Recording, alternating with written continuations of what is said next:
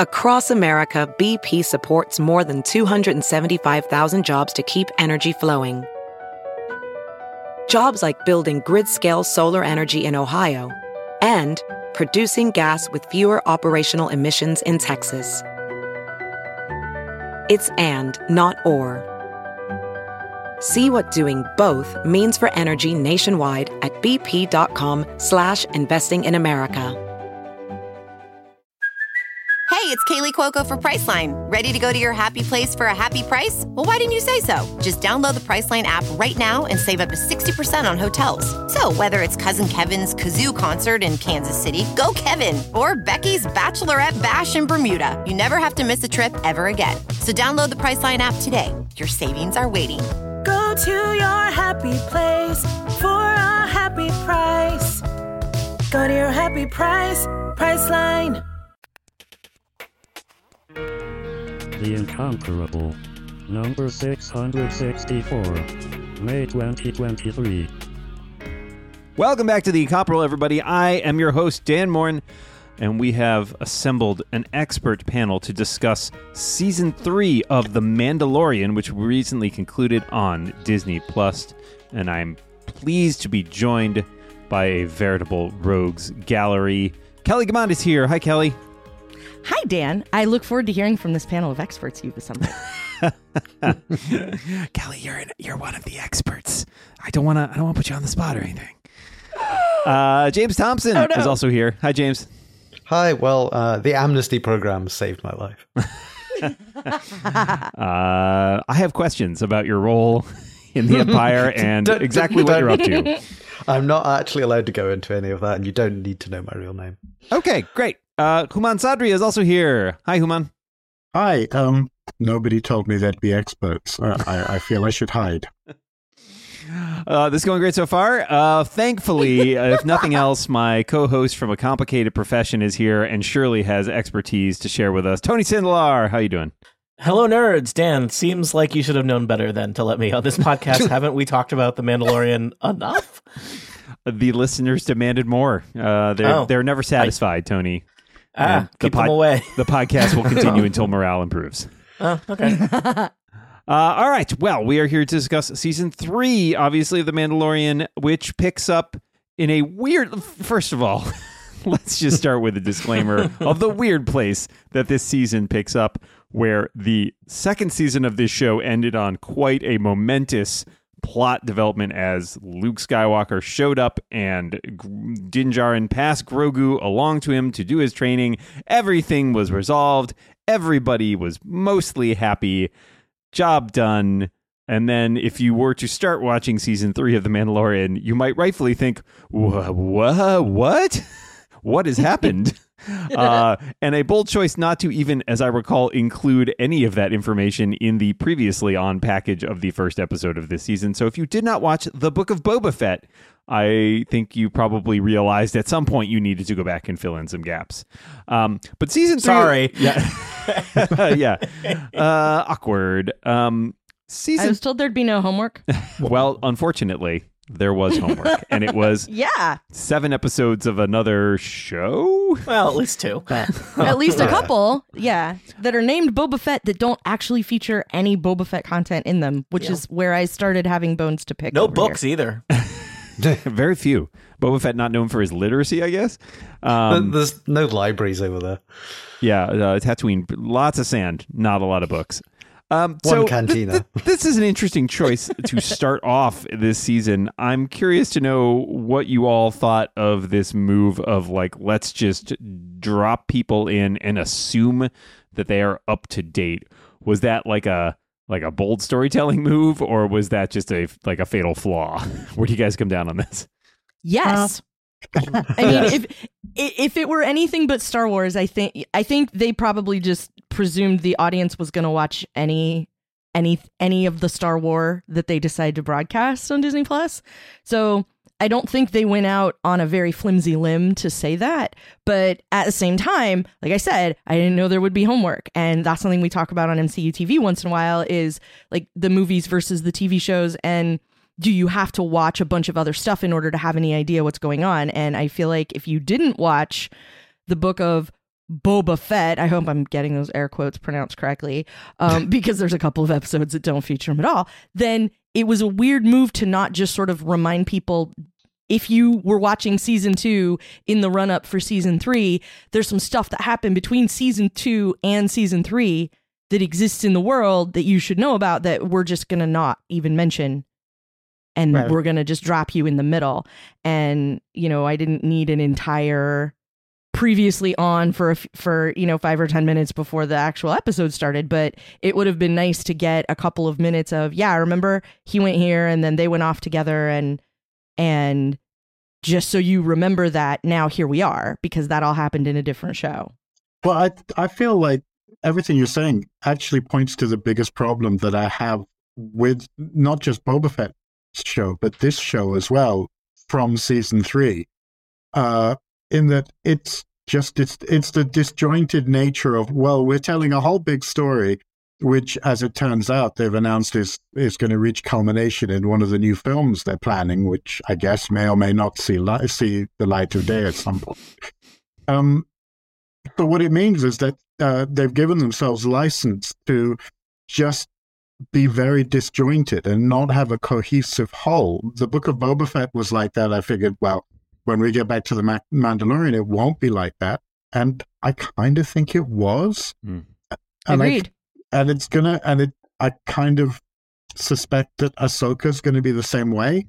Disjointed is a theme. It's I think it's challenging in this new world of Star Wars, especially as we have people who have been very successful in the animation world who are now kind of in control of the live action world, and we stumble around in places where sometimes it's like watching, because I think there's a pretty big division between people who watch Star Wars live action and are not interested in animation, and places where it's like, we reward the fact that you've seen various things from Clone Wars and Rebels and whatnot by dropping things in it. And then there's other places where it's like, we're gonna hang you out to dry if you have not watched hundreds of hours of TV in preparation for this moment.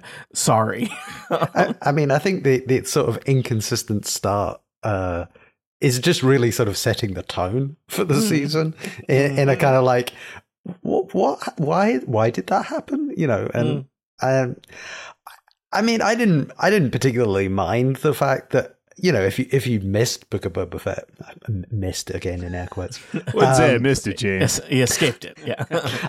Then you've not lost much. I mean, he's got the little critter back and he's got a new spaceship, but that's about it. And Critter has some a new old spaceship. Mail. It's a very familiar looking spaceship to people who suffered through a few of those films. It's chrome. It's been chromed. I will not call it classic, and I am not taking questions. Would you agree? Is that Kelly? You wouldn't even call it wizard?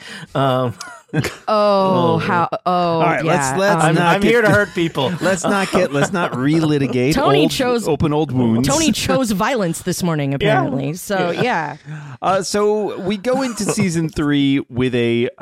It's not to say the first 2 seasons of this show didn't have overriding arcs, but I feel like the arc in season 3 sets out with much more deliberation. And at first, I would agree, sort of with many people made the points about this disjointedness, and it does seem like the first couple of episodes bounce around a little bit in that there are things that seem like, oh yes, we've set up this big arc for the season.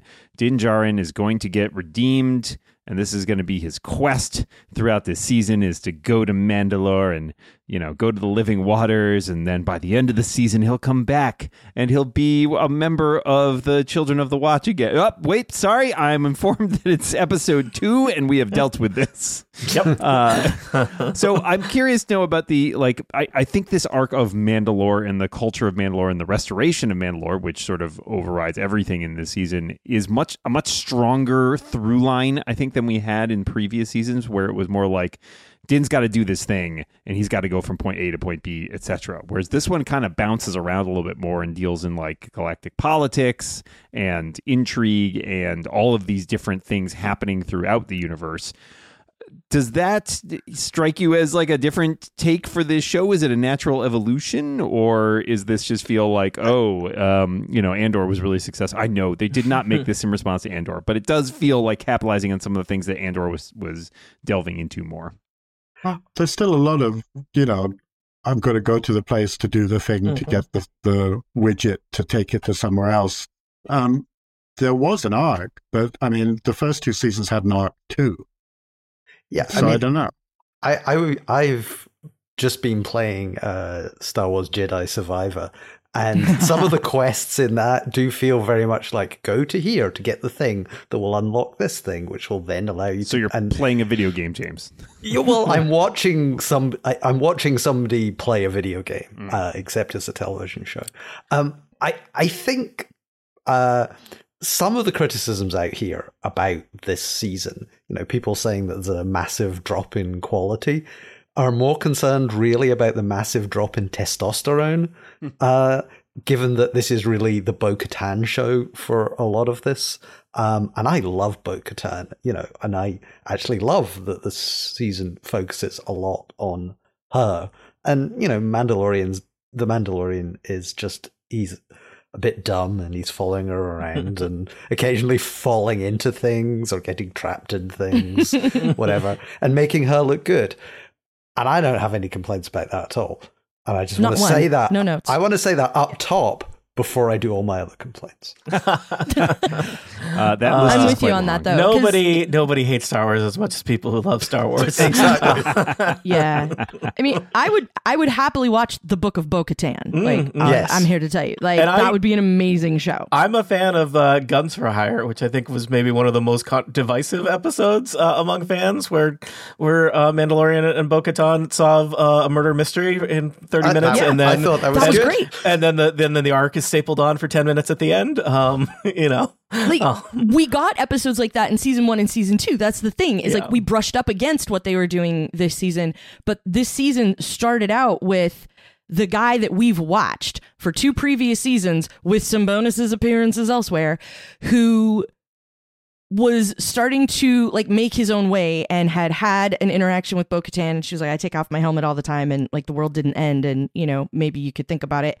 And he's sort of learning to make his way in the world as he's defined his world differently now that he's got a sidekick and cares about him and has these interactions with other people who've sort of become closer to him over time. And he was, it was looking like they were setting him up to figure out how to move through the world that way. And then all of a sudden, but the rules say you need to go take a dip in the holy hot tub or you're not a real man anymore. And all of a sudden, that was the entire episode. He had no other motivation. He had no other drive. He was not interested in any other thing except I am on a quest for the holy hot tub. And this is what happens when you text late at night with other Star Wars nerds. You come up with things like the holy hot tub. And it was really, really aggravating to watch this character that had clearly been evolving and growing and changing over these 2 seasons turn into all of that's out the window because I have to be able to keep my helmet on all the time because rules. It was very sort of uninteresting to watch him try and sort that out instead of sort of wrestle with what if I didn't and didn't, wasn't hanging out with the armorer anymore and just kind of making my own way in the world and was, leaning a little harder into lone wolf and cub, right? Then it might have been more, that would have been a much more entertaining way for that to go. We fought the baddie of the week and also Jack Black and Lizzo showed up and, that kind of stuff. Very fun, very Star Wars. I'm not complaining about it. And, having a little bit of character advancement, plot advancement, sprinkled in throughout episodes like that is much more what I expect given what we got previously. I didn't need it to be a whole, we've got this giant ambitious thing we're gonna give you for the rest of the season. And that, with the occasional small other thing in there that's more fun and kind of reminds you of why you were enjoying this show in the first place. I also liked the episode of the other show that we saw in this, the Book of Dr. Pershing, which books. I mean, it was interesting. I wanted to see where that went. Didn't go anywhere. But it didn't go anywhere. And it's why did we go off on that tangent and see all the stuff, which was quite nice, but had no connection whatsoever with the story that we were watching. I just kept waiting for it to pay off. You showed us this for a reason in the middle of this show. This whole... So we're going to come back around to it, right? No. The whole show was just built entirely out of red herrings. Every single person I expected to Not be evil. structurally sound. To use red herrings. Get They're not load-bearing herrings. Higher grade of herring is needed. But I wonder if there was, and I don't really want to speculate too much, but I wonder if there was a bit of a rewriting issue. I mean, the second to last episode is called The Spies. Yep. Which spies? Yeah. It's interesting because so many people have actually... We contain multitudes. So many people have written in about this because we discussed it on A Complicated Profession, and of course there's a lot of speculation elsewhere on the internet. And one of the interesting and kind of, I don't know if this is a reach or not, but I find it fascinating, is talking about it may be an...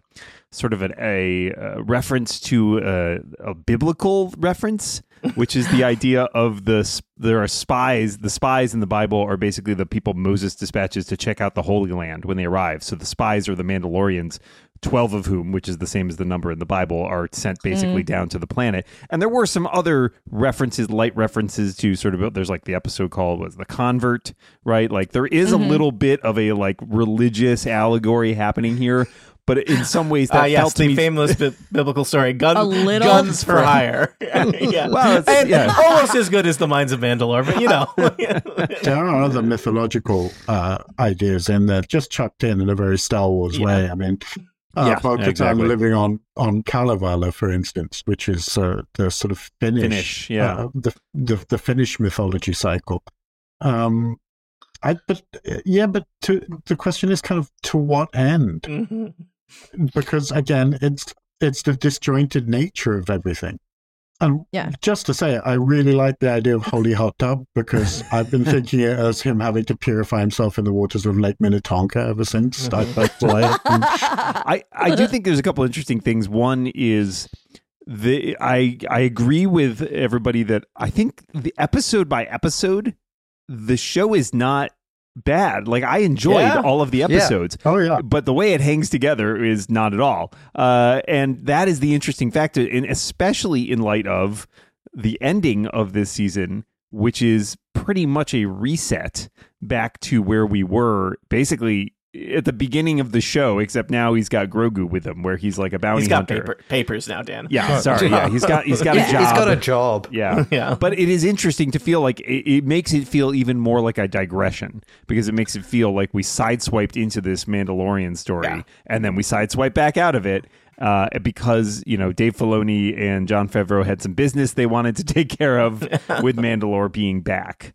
It just there was.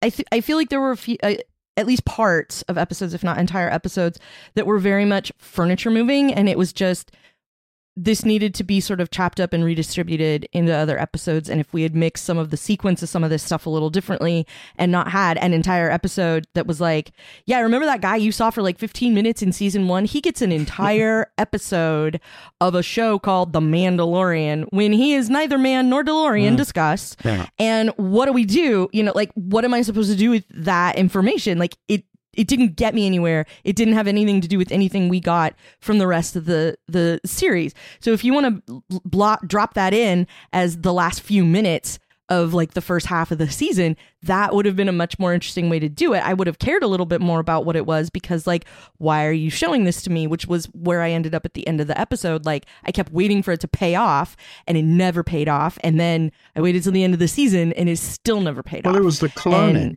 It was, he was developing the cloning technology, which is really there because, as for some reason, we need our speculative fiction to slot in and fill in all the gaps in the stories always.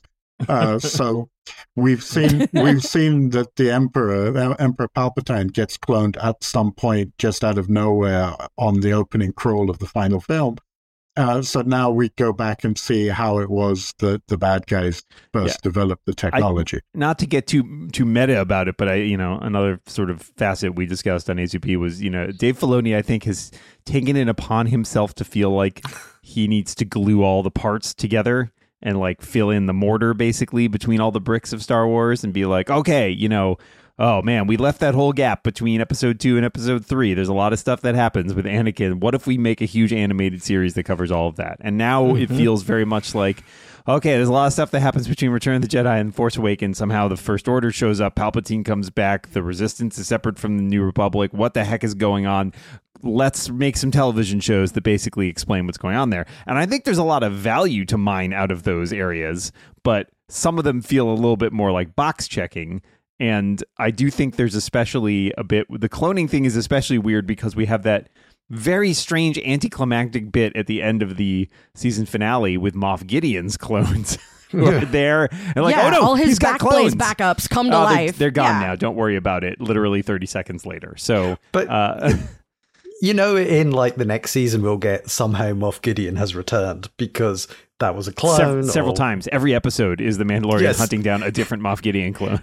We're going to need another Moff Gideon.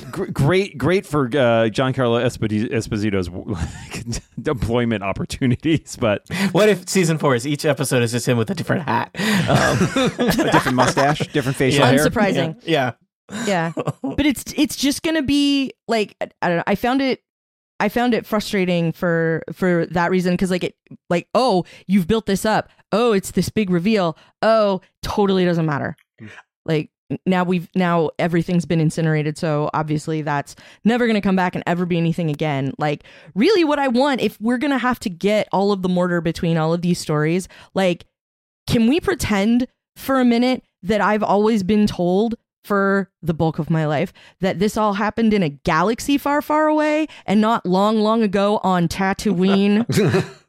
Like, can we please pretend that there's another place where people are? Because, like, I have found that immensely frustrating about all of these, is that we just keep ending up on Tatooine. So seeing Mandalore this time around, like, actually seeing it and not just having people talk about it was kind of interesting.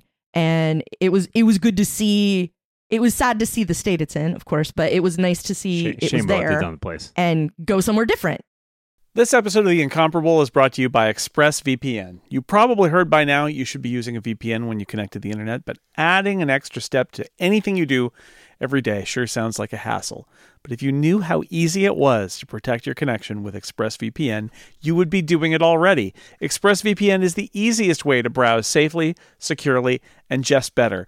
I recently took a trip to New Zealand. I wanted access to all my streaming shows while I was there. So at the end of a day of touring around that little couple of islands down in the South Pacific, I could settle back and watch my TV and then go to sleep for another big day. So I was able to VPN one tap on my iPad and I was back in the United States as far as my iPad was concerned. Thanks to ExpressVPN, full access to my HBO Max library, full access to all my other streaming shows, including stuff not available anywhere but in the United States. One tap. ExpressVPN gets rid of all those things you hate about VPNs. It's VPN done right. First off, super fast.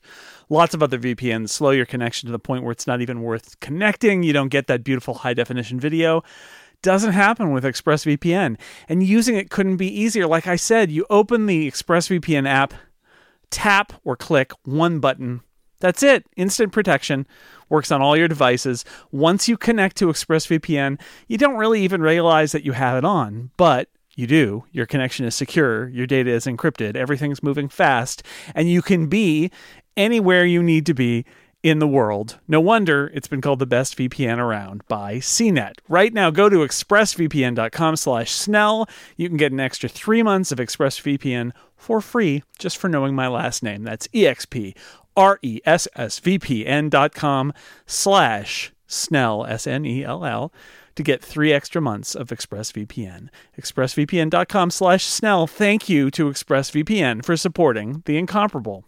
I think the problem is, for me anyway, I think Andor has ruined all Star Wars television for me. I gotta take issue with this one because I feel like this gets trotted out a bunch, and I feel like I understand that, but I think they're fundamentally different genres, honestly. That's like saying, oh man, I've seen The Wire, I can't watch Castle or something, right? It's like, I mean, Dan, to be fair, that was me for like 4 years. But like in the mid-2000s. I think I was talking to Jason about this at one point, and he mentioned, I thought, discussing like Andor as like prestige drama versus The Mandalorian as like straight up Star Wars, action adventure. And I think those are very different genres, and I think that's fine. You can have the Star Wars can contain multitude. So I'm sorry it's ruined it for you, James. I accept the fact that they're different genres and they're different things, but what it did do was it showed me what you could do with Star Wars, that it didn't have to be let's all go to the same cantina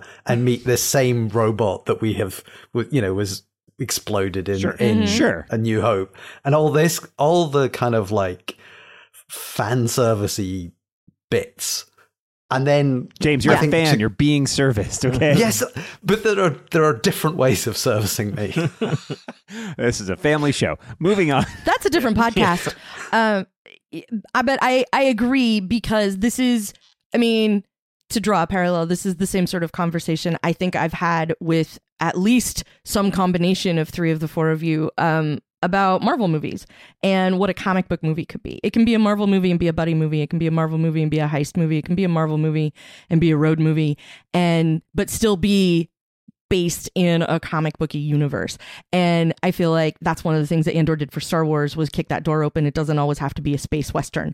Now, watching Din Djarin show up and say, I can bring you in warm or I can bring you in cold, is one of the coolest things I personally have ever watched on TV. And I have no problem with it being a western. But being able to stretch a little bit and make it more than that, and listening to what Jon Favreau and Dave Filoni were saying at the beginning about, like, we want to look at some of the other parts of the Star Wars universe and like what was happening in other areas in the galaxy, and that's kind of where we're going to send the Mandalorian off to, and having all of that sound really cool, and then just sort of end up being Tatooine a bunch of times, and then and then we go off to Boba Fett in order to find out what's actually happening with Din Djarin, and then we come back and, oh, by the way, there's homework all of a sudden, and we've got all this other stuff to worry about. Like, I feel like that was one of the really good things about Andor, was that it showed that you can do more and happen to set it in a Star Wars universe than just the side quest of the week and maybe some accidental character development, and then move on to the next thing. I'd say the other thing, though, also that Andor has done is it's made The Mandalorian, just the effects and the way that the show look kind of cheap. I don't know. Maybe we're used to the volume now, but Andor being mostly practical effects and mostly filmed on location, it has this sweeping quality. It has a cinematic quality, whereas a lot of this season of The Mandalorian, the effects seem kind of shonky to me. And, you could tell that they're standing on this tiny soundstage surrounded by this gigantic screen. I don't know. I don't know if that is The Mandalorian's fault or if it's Andor's fault for being that good. I mean, I didn't actually have a problem with the production design on the show at all. I thought it looked pretty good. And I thought, there was, the space battles were good space battles, and there was lots of interesting creature design and stuff. And I thought that stuff wasn't a problem, and I didn't have a problem with the acting or any of the other things. It's really just the writing and the way that it kind of the thing lurched around. Well, I mean, the thing that bothered me, it was the fact that the main thing for me, I thought the interesting setup of The Mandalorian as a show is he's been raised in this cult. And, Bo Katan comes along and says, you're in a cult. And he Call your parents. and he has to kind of like, I was expecting that. How does, what is this going to do? That his realization that, he's grown up in Death Watch. And instead, she joins the cult. And instead, she joins the cult. The moral is cults are good, actually, yeah, James. cults are great. Yeah, and that, I kept... Well, she's got a guest pass to the cult. Let's be fair. Yeah, she has special rules. She walks in both worlds. She doesn't have to wear a hat, it's... Yeah, she walks in both worlds, so she's just got a guest pass to this cult. Every single thing about the armor and everything she did just screamed like there was going to be a heel turn at some point. It sure seemed like it, James. Yeah. And the fact those scenes where she's flying back up to the fleet and it's like I mean, I guess we're building tension for whether the fleet's going to be okay, but it sure feels like, any second the hammer is going to drop. And I think somebody literally says the only person that can forge Beskar armor is the armorer. And it's like Moff Gideon strides in his giant suit of Beskar armor. And nobody goes, can I see the receipts on that? Where'd that come from? Hey, you've got pointy things on your head, just like her. And that was the thing that bothered me the most, was every plot I came up with in my head of, there's going to be this great, turn, and he's going to have to reconcile with, this cult thing, and maybe that, he's not one of the good guys, or he's been raised in this. I think it's possibly because I have, in my lapsed Catholic upbringing, that I view the religious aspect as bad. Yeah. And it's like he was raised in this faith. And James, I got really bad news for you about the Jedi Order. Well, I mean, but that was the thing, and every time it was like, and the armor was like, just take your helmet off, it'll be fine, nothing will go wrong. Just go over there and get those people and do these things. And it's like.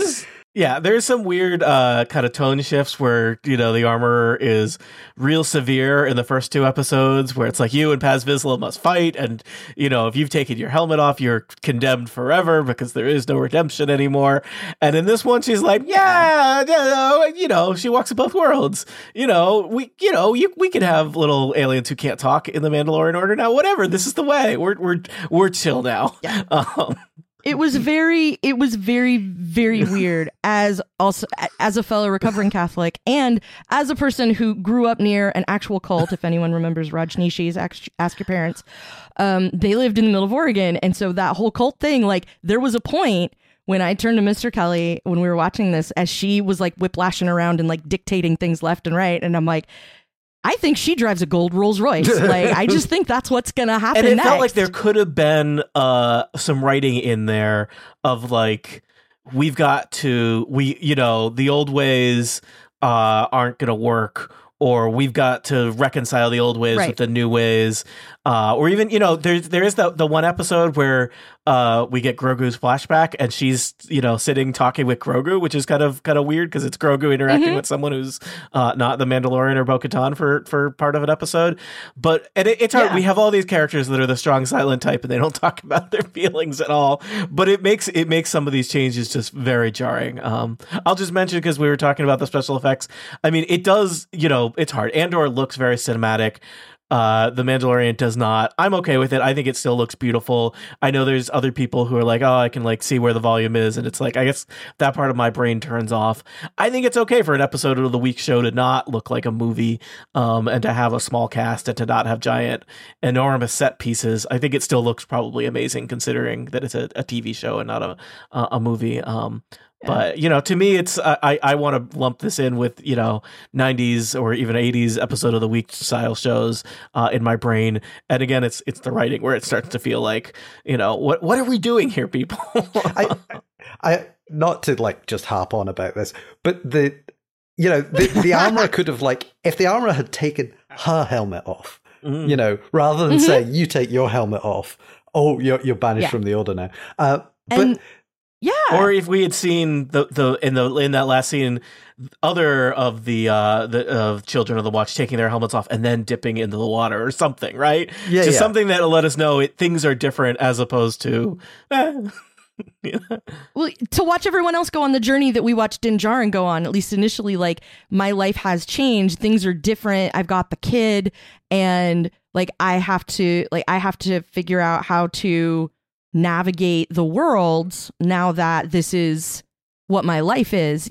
Like, I've got the kid, and I can't, I have to consider that in every decision I make from now on, and all those kinds of things. And then, like, I figured he was, like I said, he was going to grapple with how he was going to live now that, he had done the unspeakable thing of taking off his helmet and being able to, continue to move through the world, and like, what does it mean to be Mandalorian or whatever now that he's not like official according to the armorer.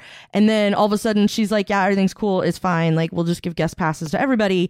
And that was really weird. And I was sort of hoping that we would get the same journey from her, of having to go through it and grapple, as opposed to just the whiplash that we ended up with. Yeah, and also this is just again me being petty and having literally a list of petty things. Like I know I am here for that list. I know Bo Katan is still sad about the death of her sister, but somebody could have mentioned it at some point in this whole show. Right? It's like, Satine, she ruled the planet. She was your sister. Thank you. And she was killed by Death Watch. Technically Darth Maul, but he was the head of Death Watch at the time. And there was no kind of... Nobody seemed to deal with the trauma. There was no reconciliation in that sense of, your dad, fought against me and all this sort of stuff. So I know to get all that, you have to have watched lots of Clone Wars. I think fundamentally, again, we come back to the challenge of using these characters that have been established in other media that we don't want to make people feel like they have to watch to get. And even I agree there's some underwriting going on at parts here, and I feel like that's typical of this show. This show has never been one that spends a lot of time in dialogue. Like most episodes end with me thinking like, God, I feel like we could have had more conversation or something. And it doesn't always need it, but I think it is a challenge of the format they've created for themselves. 5 seconds of Bo Katan talking to Grogu and saying, my sister used to run this place. And that's it. That's all we need. We had a second to find out that Cara Dune was from Alderaan. We got to find that out and talk about it more than one time. Like, why can't we take a minute and have her say something about, my sister, like when we come across her in the palace, right? My sister used to sit here. Come on. But I'm agreeing. But more than that, we have a huge segment where they're sitting, where Grogu is sitting with the armorer, and you get this flashback, which is super cool. It was one of the most exciting moments. I thought it looked fantastic. Indeed. It was really nice to see Ahmad Best Yes. actually get some recognition in the show. But yes, in real life, in the story, you don't really need to know how Grogu escaped, when the other Jedi younglings were killed, as much as actually it would be useful to see Bo-Katan's reaction and how Bo-Katan is feeling about her sister's death. And in the end, even if people haven't seen Rebels or the Clone Wars, and my knowledge of Rebels and the Clone Wars is relatively spotty. I've watched both of them, but not in the way that I've watched the live action shows and the films. It fills in the gaps for people to understand. It fills in the gaps for people, and we see what motivation is. And I don't know. I feel like very often with the writing, there's an awful lot where they sort of tried to avoid. Maybe they were trying to avoid the obvious thing, but it kind of ends up with things being a bit pathetic in a way. For example, at the end of season 2, we have this setup where Din Djarin has the Darksaber. Bo-Katan wants it, but he can't give it to her. And it's set up so that these two, who are ostensibly friends and allies, are going to have to pretty much fight to the death over this Darksaber. But no, halfway through, it's like, oh, you want this? Well, actually, you beat something that I couldn't beat. So in other words, you can have it. You won the battle. Okay, thank you. You get Mandalorian. What? It's like, but actually, that could have been an exciting and interesting story beat. Yeah, I agree. This show does feel at times like it takes pains to avoid anything that will upset the apple cart too much, where they kind of swerve around like difficult conversation. Like this is like it's like somebody who doesn't want to have a difficult conversation, right? It's like, oh, these two people are going to fight.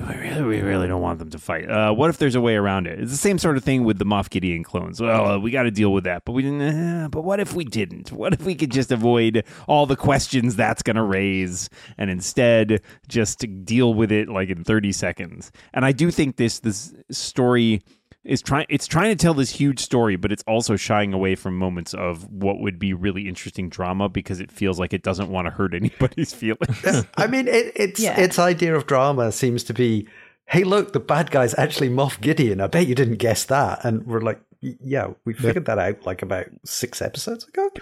Yeah. And I wanted some. I know old television doesn't have to have twists, but I wanted something, like something unexpected. I mean, unexpected is giving Grogu a mech suit. And like, I will give the entire show a pass just for that. Yeah. No.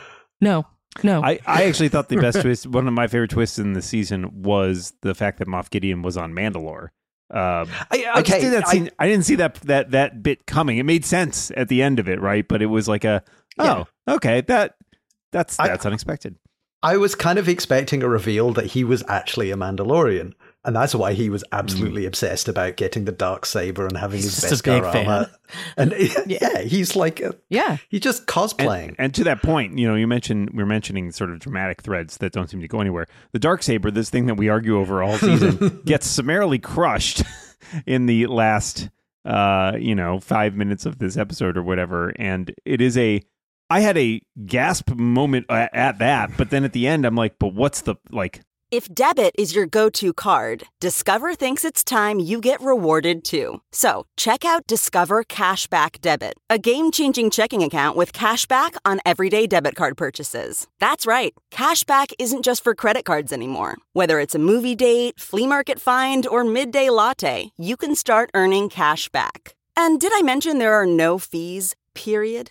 Check out transaction eligibility and terms at discover.com/cashbackdebit. Discover Bank, member FDIC. What was the point? What was the point of going around and getting this thing only to have it destroyed?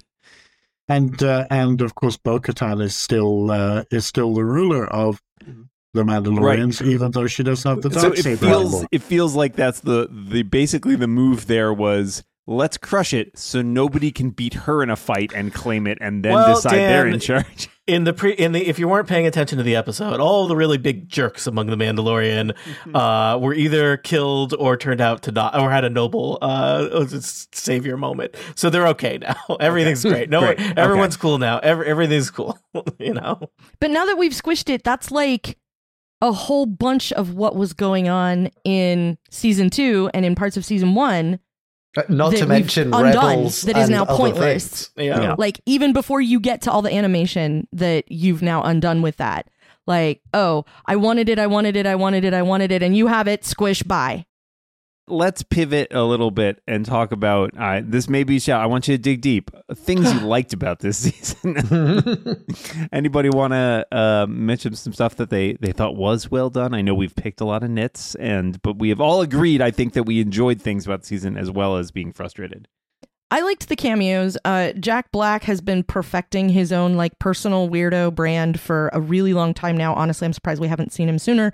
And I'm also surprised that we saw him as a person and not in some sort of unbelievably outlandish costume to turn him into something else that would just be completely bizarre and weird. He was really fun. I thought Lizzo was really fun. I really enjoyed seeing Ahmed Best being completely competent and kick all of the behinds and do the things and be just really good at his job and doing what he needed to be doing in a Star Wars. That made me very happy. And I liked those pieces of things like that. I mean, Christopher Lloyd was kind of fun as the baddie there. And when we got like that episode with all the guests in it, with the of the week kind of it, like that was really fun. I enjoyed that episode, and it sort of felt like a break from all the other stuff. We did get some plot development. That's where we have the pivotal Bo Katan gets the darksaber back moment. So it's not like nothing happened in that episode that actually mattered, but we were able to do that and still have fun with some guest stars and have a really entertaining time. And as an episode of its own, that was a really fun episode to watch. It was one of the ones I really enjoyed all season. I liked the bar, which seems to be the cameo bar. In the, you go to that bar and there's going to be somebody sitting at the back every time you go there. Oh, look, it's Dave Filoni playing Dave Filoni. Excuse me, Trapper Wolf, please. Yeah, Trapper Wolf, who stole Dave Filoni's hat. I liked a lot. I mean, like I say, I like everything about the show, and like I like the writing. The small bits of writing, I just didn't like the way that it didn't add up to anything Yeah. at the end of it. But everything else I really liked. And, give Katie Sackhoff her own show, please. Yeah. I liked so much about it. I liked the one-off episode where it's like, let's hang out on Coruscant and find out how we rehabilitate Imperials for better or worse. Yeah. I like let's go rescue the Mandalorian child from the space dragons. I like let's retake this planet from pirates. I like let's solve the murder mystery with droids that have been sabotaged.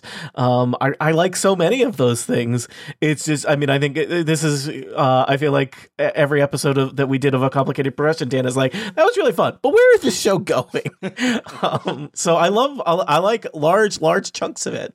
It didn't hang together for me. I like that they answered the question of why would you bring back those space parrot babies? And it's like, to eat them. Okay, right. That makes sense. The thing is, watching the show, and I watched it all. I didn't binge it in one go, but I watched it all in a fairly short space of time because we've been moving house. So I'm a little behind on things. And I enjoyed every episode. It's kind of what Tony's saying. I enjoyed every episode, but it didn't hang together as a whole. Things that I liked, I especially liked. I think Katie Sackhoff.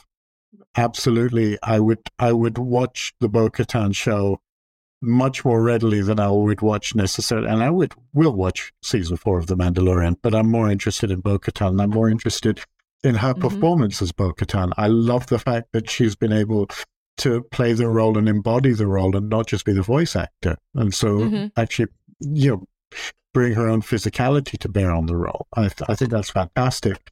Again, as I said, Ahmad Best, it was so nice to see him. I'd like to see him more.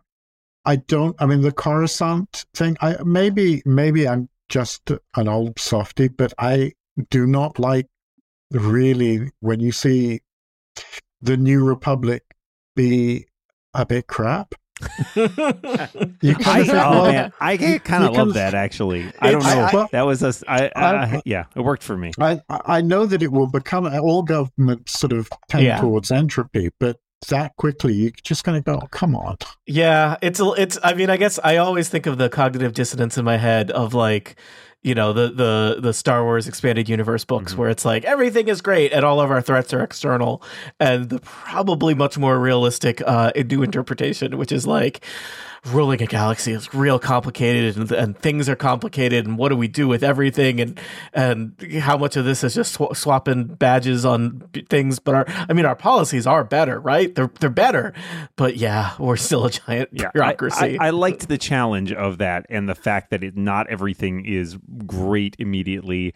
I really the thing I want to call out was Paul Sun-Hyung Lee, who as Carson Teva, who is kind of one of the another pieces of connective tissue here of like putting everything together, and who I'm guessing will probably play a bigger part in the next season. But sort of highlighting the difference between the people who were out there fighting in the rebellion and being like, we're out here making a difference and we're dealing with the Empire and all that, and the people who are back on Coruscant and are like, we have paperwork and it needs to get done. And that's the most important thing. And that tension to me is fun and interesting. And it helps a little bit smooth over some of those sequel trilogy things that have changed so much. But I kind of enjoyed the realistic nature of it. It struck me as interesting. But then you've got little things like you have, and I forget her name, obvious villain, moustache twirling woman. I think that's her name. Oh, really? Elia Kane, Katie O'Brien. That's the one. Okay, so you're using old Empire technology. Yes, but we've made it safe. All right, well, do you mind if I stay behind while you leave the room? And then something goes wrong, but that's fine. Nobody seems to think that the strange moustache twirling... Yeah. Also, in some ways, she's a very good saboteur where, literally it's like there's a meeting and she's just like, well, yeah, but what if that's a bad idea? And everyone's like, and so it doesn't happen. And it's like, the difference between a saboteur and just a lousy coworker is like, it is a thin line. It's a very thin line, yeah. When we're talking about voice actors, I would say Pedro Pascal, because apparently he was supposed to take his helmet off in the last episode, but was busy filming. There's a Last of Us. lot Last of of stories Us. about what's up with that, Yeah. but Edmonton's beautiful this time of year. And you know, I read an article earlier today that was talking about how great his acting was, and I was thinking, his voice acting, yes, because I don't think he was in the suit at all. He is. There are reports that he was in the suit for some of the episodes. There's some percentage of time, but if you go look at IMDb, there are a number of people on every episode who are credited as being the Mandalorian. Yeah, so Lateef Crowder and Brendan Wayne, I think, are the two primary doubles, one of whom does the martial arts work, one of whom does the other sort of like shooting tricks and stuff like that. And I think they do spend a lot of time in the suits. And he's always, Pascal's always been upfront about that and described it as a collaboration between the three of them, which I think is basically a mark in his favor. Like, not just being like, I do everything myself and I'm awesome.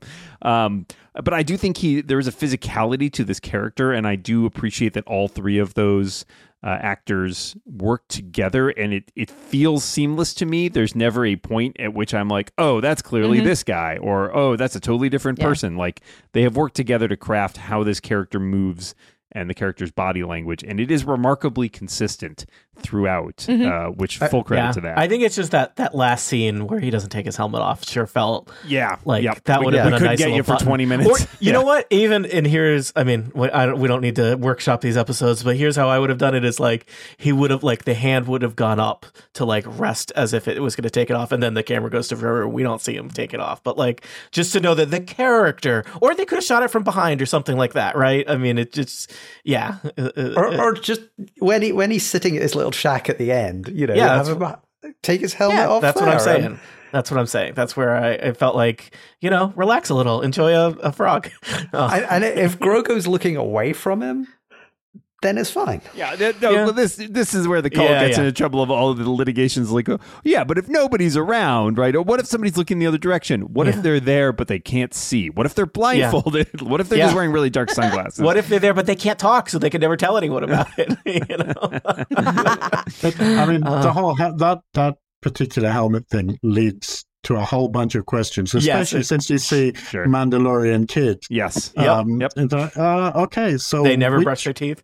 I have a number of logistical questions about how they're continuing generations of Mandalorians. Well, it seems like they're really big on adoption is the answer, and clearly. collecting. I mean, adoption / theft. Yeah. Well, you know, I mean, they even explain a little bit, which it's kind of comical where Bo Katan, they're sitting at the campfire, and it's like, how do we eat? And it's like everybody sneaks off into a corner and eats your food. It's like, that seems normal.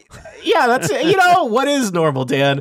You know, it's a beautiful culture. Sure. And it's like, you know, it was like, what about straws? You could just have a little straw that goes up. You know. Can you take your helmet off if a droid is watching you? And if you can't, does that mean that droids are sentient? Well, he did take it. IG-11 took his helmet off in the first season. So that was the problem, wasn't it? They don't write any of this stuff down either. There's nowhere to consult except the armorer, and the armorer's just going to say something cryptic and then say, this is the way. And you're like, you know, this is how you're like, you know, like, actually my first name is, and it's like, too late. It's written down. It does feel like sometimes, I don't want to get too meta about it, but it does feel like from a production standpoint, very early in this show, they're like, well, we've got Pedro Pascal, but only for a little bit of time. So, hey, I got a great idea. What if this is a whole thing where they can't take their helmets off? And then it feels like 3 seasons in, they're like, boy, we have really drawn ourselves into this corner over here, and now we have to make up increasingly complex reasons why this is the case. I'm always kind of, the thing that like makes my mind hurt is like, Jon Favreau is credited as the writer on every episode, and this is a show that feels like there's a different group of writers every season and sometimes every episode, and it's like, what are you doing over there, buddy? Are you okay?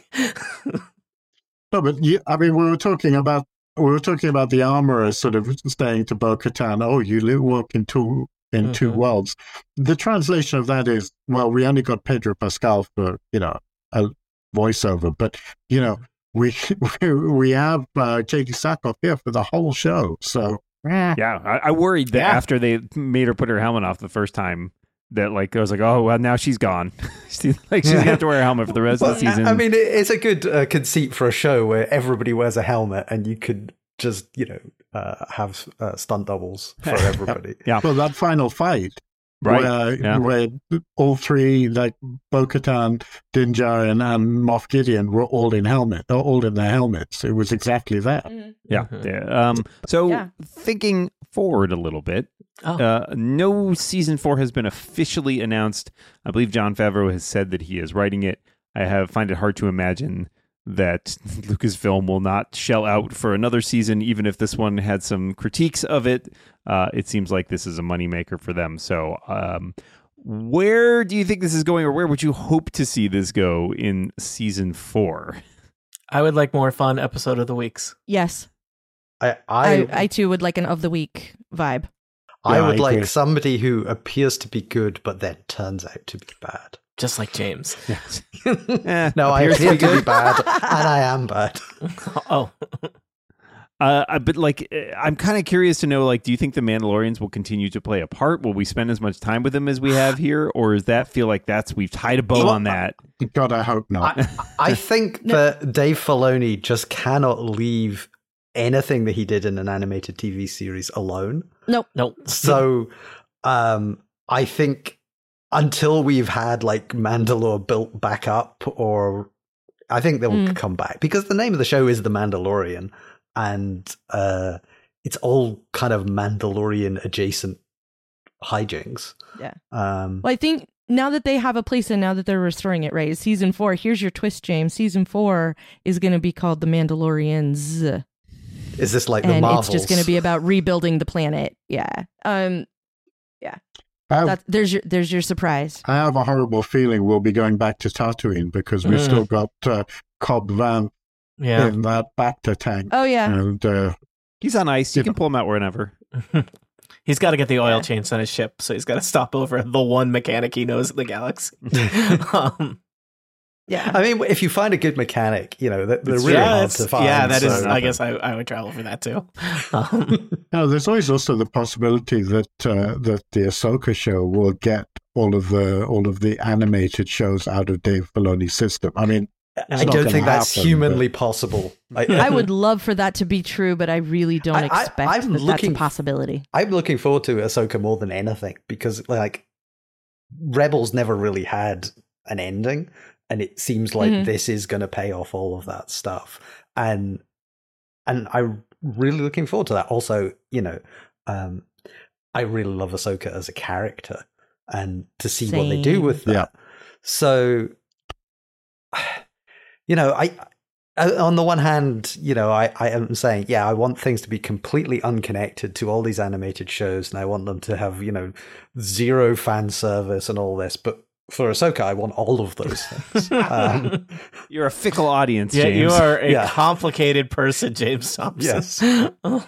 I think I don't necessarily need to pay off anything from the animation, but I think they're going to have to, they're going to get caught up in their own history a little bit, like we've seen with the Marvel stuff, like where there's only a certain amount of the comic book that you can reasonably recreate, or that it's possible to recreate. And, somebody's origin story is going to have to go through a couple of iterations because you've like reinvented them a half dozen times. You're going to have to pick one.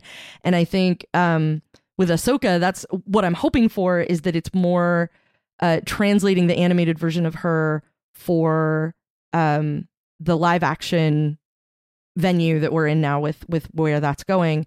And I'm almost as excited about one of the other characters that we know is coming in Ahsoka, because I've been a fan of that big blue weirdo since before years started with 2, and I am so excited to see Thrawn as a character as a live action character.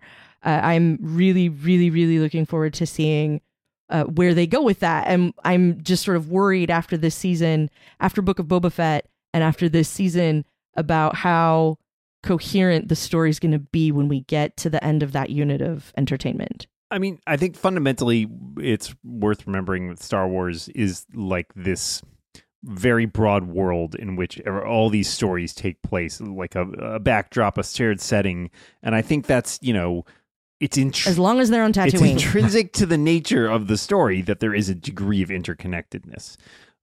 Which is not to say you can't play in different little places and have little, narrative parts that are set apart, but I think it's one of the strengths. I mean, it in some ways invented the idea of like a big cinematic, masterpiece setting to be played in. I mean, it set the tone for things like the MCU to come later, which expanded upon that. And I think they're trying to capture a little of that magic. But it doesn't surprise me that people want to bring in all these things from different parts of the properties. So I don't think it bothers me quite as much, although I agree the Tatooine overuse is a little bit much at times. Although this season, I think they only went once, right? It was very early on, like first episode, second episode, very early. So they got it out of their system, and then we didn't really spend that much time there. Fingers crossed. Yeah. You got anything else that you want to bring up specifically, or things you didn't like, or hope to see in the future? Let's go around the table. Tony, got anything? I am excited that there's all this new Star Wars coming, and that we're going to get lots of different types of Star Wars. And, even if The Mandalorian is not always what you need, we got a variety of things coming. The Ahsoka show, of course, is going to be very exciting. We've got more animated Star Wars coming with Visions. We've got more Tales of the Jedi, all kinds of stuff. There's the Acolyte show. Yeah, I am hungry for which looks really good. Just the tiny little details they have dribbled out about the Acolyte are tantalizing. So, yeah. Kelly? Same. I'm optimistic about what's coming, and I hope that there are nice ways to sort of nod to the fact that this is all happening in the same universe or timeline or galaxy or whatever, without having to continue hanging out on Tatooine, which, as we all know, if there's a bright center in the universe, this is the planet it's farthest from, and yet we keep hanging out there. So I want a lot less Tatooine, but with the other stuff that's coming, I think, if I'm sad about The Mandalorian, I can always make myself feel better by watching something else, because I'll have a lot more options to choose from. Human? I mean, what I think I'm looking forward to is what I would like the show to become, which is Din Djarin and his young apprentice, basically him training Grogu, and the sort of dissonance there when Grogu is not really the kind of character who seems to be cut out to be a Mandalorian bounty hunter. So I think that could be very interesting in a sort of obviously lone wolf and cub and space western type of way. I would like to move away in this show from the big picture and look at the small picture, look at the relationship between father and son, now that they are officially father and son. I'm also really looking forward to the Aardman short in Star Wars Visions, very much. And longer term, I'm glad that one of the movies they're talking about is a Rey movie, because I think that character deserves more than she got in especially in the Rise of Skywalker. Indeed. So that I'm very much looking forward to. I mean, in the end, I think I gripe because I care, because this is a world that I love very much, and I just kind of was a little disappointed in this season, but that doesn't mean I didn't enjoy it. I did. I'm looking forward to Grogu growing into that enormous chest plate that he got. And why did it need to be that big? Anyway, I think the Book of Boba Fett was a bit shaky. This was a bit shaky. I can understand that some of that might have been like with the Cara Dune Space Cop show falling apart, and maybe they folded some of that into this show. Certainly there was speculation along those lines, and I think if the next show that they do is shaky, then I will start to worry. But right now,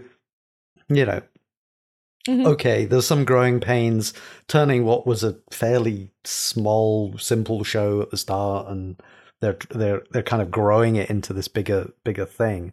And also, if they're thinking of like how they're going to have a big Endgame style movie with all of these characters down the line. So I look forward to seeing what the new stuff is. And in no way, I just think maybe don't let Jon Favreau write it. Yeah. and everything else just keep the same. Give someone else a chance. That's all I'm saying.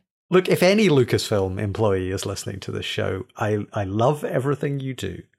Or ILM employee, for that matter.